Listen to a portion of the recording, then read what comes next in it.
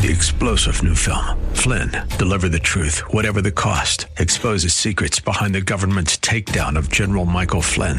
Flynn knew what the intel world had been up to. He ordered the first audit of the use of contractors. This set off alarm bells. He told the truth. He was the most dangerous person for Donald Trump to hire. They had to get rid of Flynn. Flynn, deliver the truth, whatever the cost. Available now. Watch it today. Go to salemnow.com. salemnow.com. As we come to our Friday broadcast, we do so taking a look at the romance of redemption. We're back in the book of Ruth. Join us, Truth for Today with Pastor Phil Howard. Up next.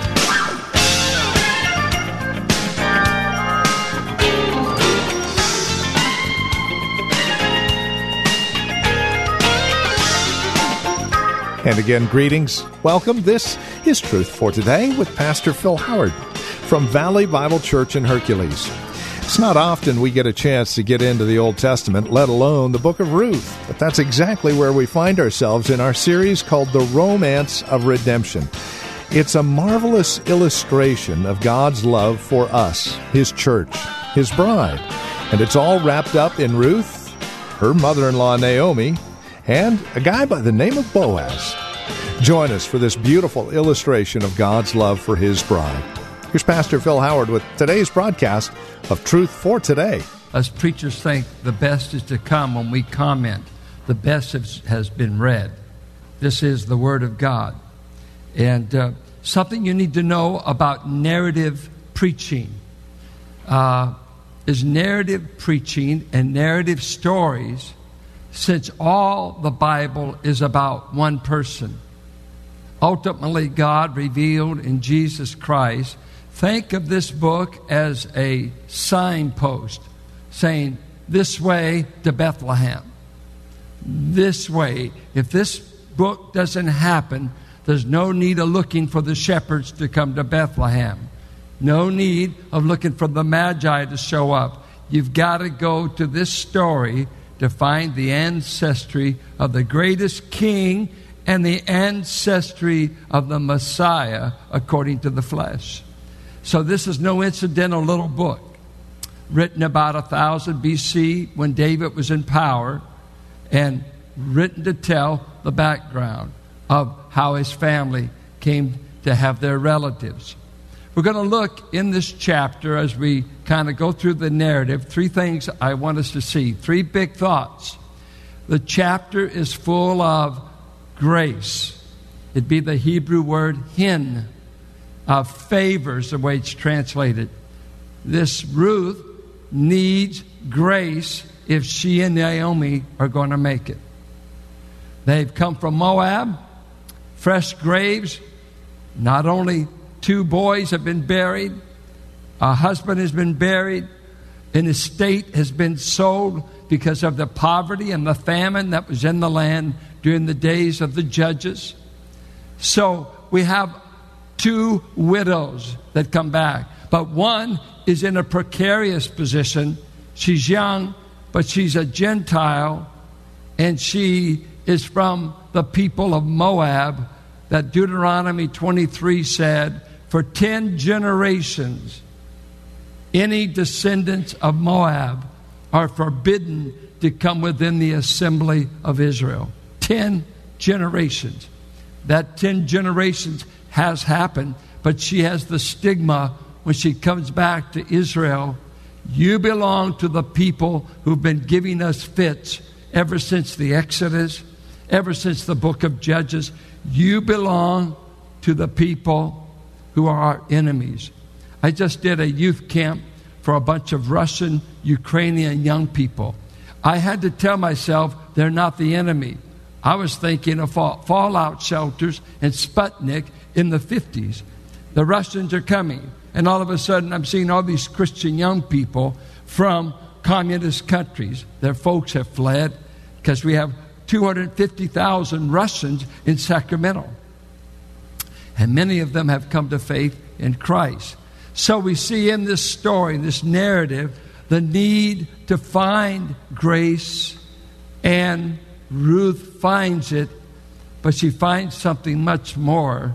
She finds a kinsman redeemer that is able to buy her property back, she and Naomi.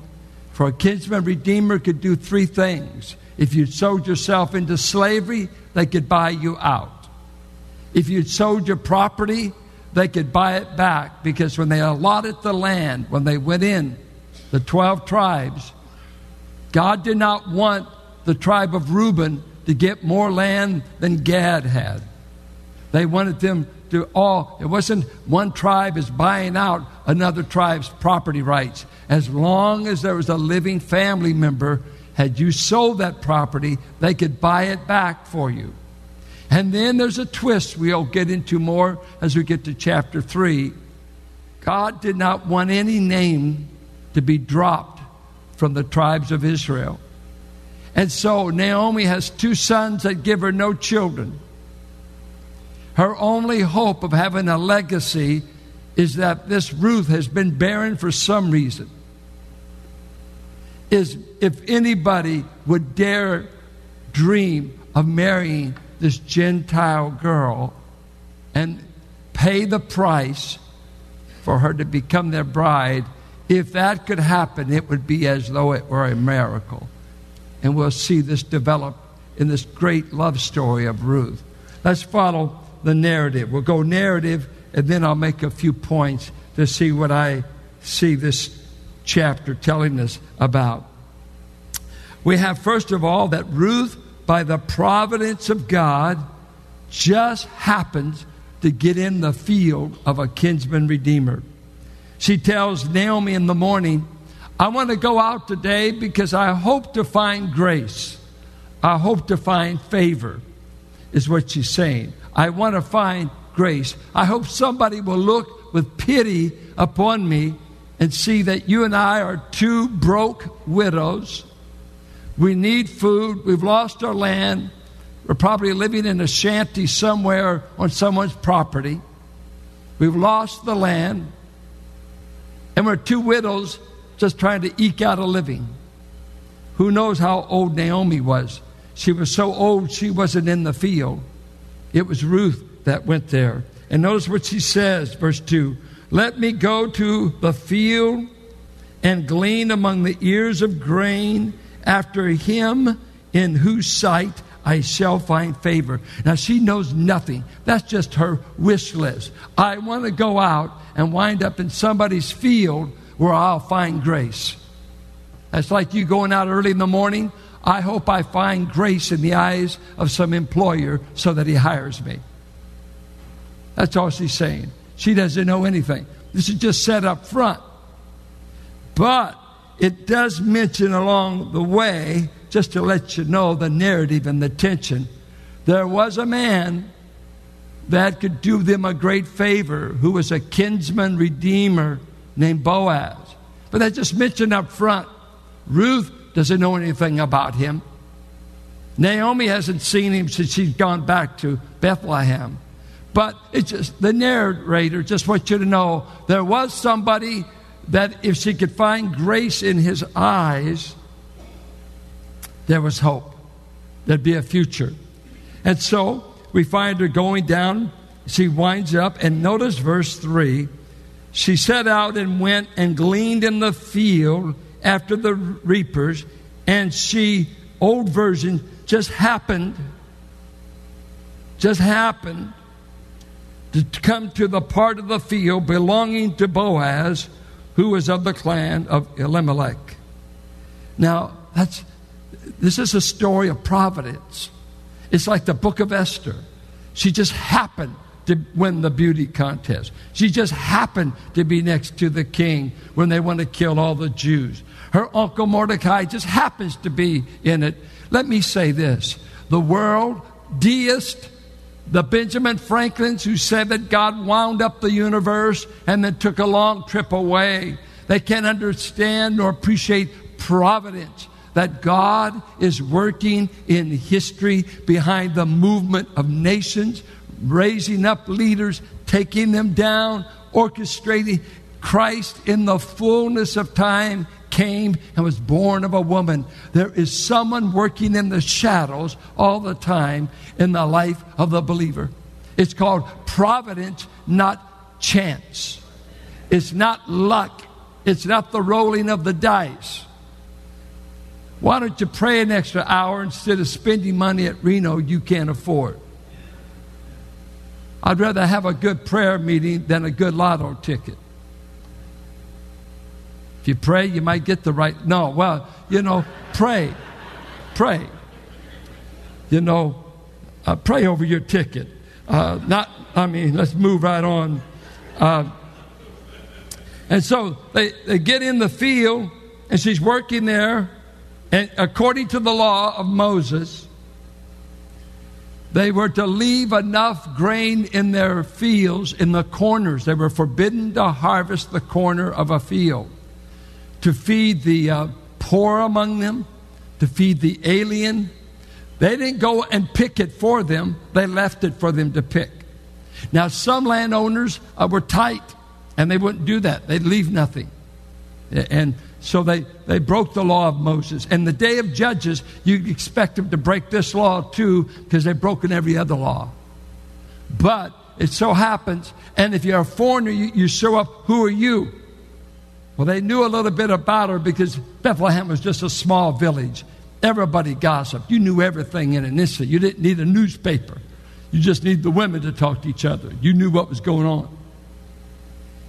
And the word's out, but she falls into this field against some objections, but she didn't find that in this field. And so she's gleaning, hard work, and God is making provision and giving favor. And all of a sudden, what comes from Bethlehem, but Boaz, probably making a bank deposit, wants to go by and check up on his land. And when he gets there in verse 7, it says he saw this girl out in the field, and he checked with his foreman, who said, well, she's been working all day, took a short rest. Sometimes they would have lean-tos and a few branches to get under, to get out of the sun. And Boaz said to her, listen, my daughter, do not go to glean in another field, or leave this one, but keep close to my young women. Let your eyes be on the field that they are reaping, and go after them. Have I not charged the young men not to touch you? And the idea is touch you to harm. In the days of Judges, rapes were happening. Laws were being broken. And here we got a Gentile widow, young woman. You could be in dangerous places, honey. Stay in my field, and I've commanded my foreman and the men in charge of that field, bring no harm to you. You're in a safe spot in my field. Know that I've given the word. Then she fell on her face, bowing to the ground, and said to him, why have I found favor in your eyes? The word's grace.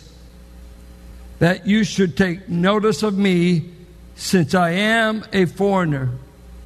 It's a terrible thing to be the racial minority wherever you are. It makes you nervous. One year I was at a 4th of July celebration, and everybody there looked like a redneck except my 6'4" son-in-law, and I was there with him. I got nervous. I was hoping nobody would want to mess with him. I'd never been used to being around being the minority. Here she's a minority, but she's not just a minority. She is a Gentile, but from a hostile Gentile country, and she's got the stigma. They're not ignorant of history. She is in a vulnerable place, still a young woman. But she's outvoted here, outranked. What she needs is grace. But there's nothing going for her to get grace on the social level. And so Boaz has been informed about her background and her history. She's got one thing going for her. She has been loyal to her mother-in-law. And if Boaz knew it, if Boaz had read the first chapter, she has accepted the God of Israel while in Moab, and she gave up the god Chemosh, a national threat, one of the worst gods you can serve. And Israel, many of them went into that worship in the land. They accepted the gods of Moab, but she abandoned her gods. While the other sister-in-law said, I got to have my home, I've got to have my gods. And so Ruth says, I throw in my lot with Naomi, I throw in my lot with her people, I throw in my lot with her God. I'm counting on the God of Abraham to take care of me. A great conversion happened in this Gentile girl. She says, I didn't think you'd be good to me, because he prays for her. He prays a benediction. May God repay you. May God reward you. May you come to find refuge beneath the wings of God. One of the most beautiful benedictions in all the Bible. I never forget it. 1967, a man sent me a card with that verse, and I've never forgotten it. I was teaching at a small Bible college, barely surviving, barely making it, and I got a card from a man, and he wrote Ruth 2:12. I looked it up, and I've known it ever since. May you be rewarded under the wings of him that you've come to rest, under the wings of God. We're going to look at a little bit later in the application what these wings really stand for.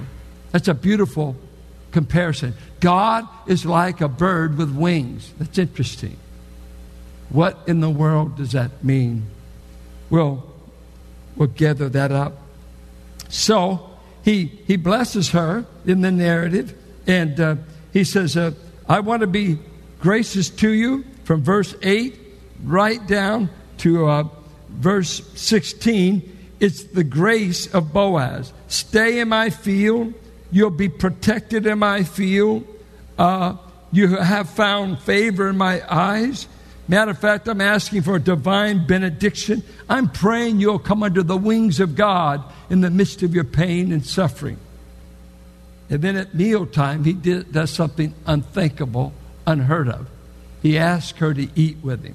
Now, he owns the field. His name is literally, he's called a mighty man, a Gabor, a mighty warrior, mighty in law, mighty in wealth. It's a mighty term that they call him, a mighty man. This is one of the wealthiest, most outstanding available bachelors in Bethlehem. And he says to a girl that's a Gentile that he's just met, and the only thing about her that he knows is, I think she was pretty. I give him credit for having good taste. You know, you can be pretty, by the way, and be godly. You know, you don't want to be like that one guy that someone told him to look up the definition of ugly, and they had his picture there. You know, I grew up, we were so afraid of our young people sinning, we tried to get them as ugly as we could. That way you won't lust. I'm never tempted to lust after a cactus bush. Well, let me tell you, getting ugly isn't the way to control lust. You can be pretty and know God. So I think she was a good-looking gal. And the young gal, he calls her daughter, so he must have been quite a bit older. And she's saying, I get to eat lunch with the boss. I get to eat lunch with the owner, and he just met me for the first time. I was looking for grace. The grace I really needed was to go home with 30 pounds of grain to feed my mother-in-law and I. But now you want to have lunch with me? Yes, come on over. Let's drink together some vinegar wine, and let's roast some grain. If you have that kind of diet, we'd all be healthier. And so she goes and she has the meal, and then he tells the man again, he says, don't let her glean in my fields, and don't reproach her. And this is beautiful. Pull out some of the bundles for her. The old King James said, leave handfuls on purpose. And the idea is, as you're gleaning through your fields, don't clean it bone dry. I want you to intentionally be dropping out handfuls of grain so that as she's coming behind you, She's going to say, well, this is like just picking up gold. It's right in my path. How did that happen? The boss told the workers what to do. The kinsman redeemer said, put it in her path. Put it in her path. And so she goes home with 30 pounds of grain before the day's over. An abundance. Could feed them for 2 weeks. Put handfuls of grain in her path. I want to be sure she's protected, and I want to be sure she's provided for. Well, she gleans in the field, and she goes home, running home to Naomi, and Naomi is her manager. Ask her 19, where have you been? Where have you worked today? And she says, blessed be the man who took notice of you, bringing home 30 pounds of grain. Somebody was looking out for you. That's what she's saying. And she told her mother-in-law the man's name was Boaz. And then the prayer of Naomi, may he be blessed by the Lord, whose kindness or grace has not forsaken the living or the dead. This is the first hope that comes into Naomi's life in this book. She's a widow. She's buried sons. She's buried husband. She's lost her land. She's been stripped in Moab. And she says, my name is Mara. I'm a bitter woman, for the hand of God is against me. Don't call me Naomi. Call me Mara. The first break into her despair comes and said, God has not forgotten us. He's turning his hand from discipline to now provision. And this is a big turning point in her perspective on God. For she's a woman of faith, but she's a discouraged woman. She doesn't know what else she's going to bury, what else she has to lose. And all of a sudden this girl comes back. I met a man today. He sent me home with all the grain I could eat. He gave me all the protection he could afford, and he's a mighty warrior. I found grace in the sight of the Lord today. He put a kinsman redeemer named Boaz in my life. And Naomi, her face is going to be lifted up. God hasn't forgot us. This man is one of our relatives. And when you're broke, you want good relatives. And everyone who has money said, oh, I don't want them to know I've got it. The man is a close relative. He's one of our redeemers. And we'll look at this, the Goel, the kinsman redeemer, a great picture of Christ. Someone related to us is able to get us out of our poverty. Someone maybe, and that Naomi, I'm sure, she was always hoping this young girl could remarry. Never thought she'd remarry in Israel. Thought it would be down in Moab. And so, Ruth keeps telling her, he told me to stay close to the young men. He said he would protect me. He would watch over me. Well, I think something is interesting by contrast. She found grace in the eyes of Boaz. And there's some things about her that would make you think she would deserve it. And there's a whole lot about her that wouldn't. And you're listening to Truth for Today with Pastor Phil Howard, the ministry of Valley Bible Church here in Hercules. As we close out our broadcast today, we would invite you to contact us. Let us know how the program encourages you in Christ and how this program is being used by you on a daily basis. Are we just a normal part of your radio listening? Do you tap into our resources available at our website? Have you visited our church? These are things we would love to hear from you. Take a moment, call or write to us today. Our phone number is 855-833-9864. Again, you can reach us at 855-833-9864. You're also welcome to visit our website, truthfortodayradio.org. Take advantage of the resource materials I mentioned a moment ago. We have several. Again, truthfortodayradio.org. You'll also find information about Valley Bible Church right there as well, who we are, what we believe, worship times, services, and directions to the church. We'd love to have you join us, especially if you're not involved in a church at this time. Again, that's truthfortodayradio.org. If you're writing to us, our address is 1511 M. Sycamore Avenue, Suite 278. Hercules, California. The zip code is 94547. And then, as we conclude our time together today, we would also invite you to partner with us. This radio broadcast and the many resources that accompany it are available as you partner with us, as you link arms with us financially and prayerfully. No gift is too small, no gift is too large, and you can do a one-time gift or make monthly pledges.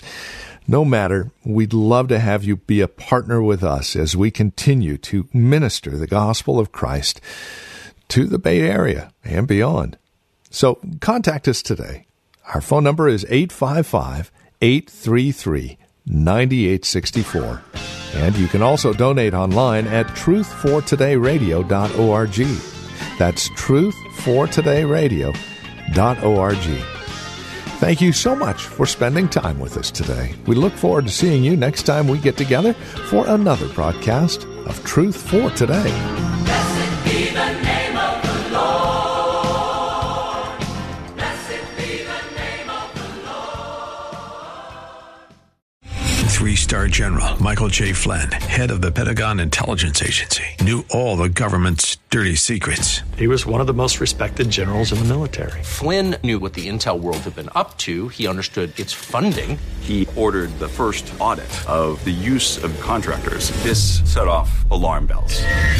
The explosive new documentary, Flynn, Deliver the Truth, Whatever the Cost, uncovers the facts behind this scandal. Flynn told the truth. He was the most dangerous person for Donald Trump to hire. I find out the worst enemy that I'm going to face in my life is right here in America. They took my assessment and they wanted me to change it. And I was like, I'm not changing it. They had to get rid of Flynn. With in-depth interviews, archival footage, and never-before-seen personal records of the man behind the headlines. I just felt like I was drowning. Flynn, Deliver the Truth, Whatever the Cost. Available now. Watch it today. Go to salemnow.com. salemnow.com.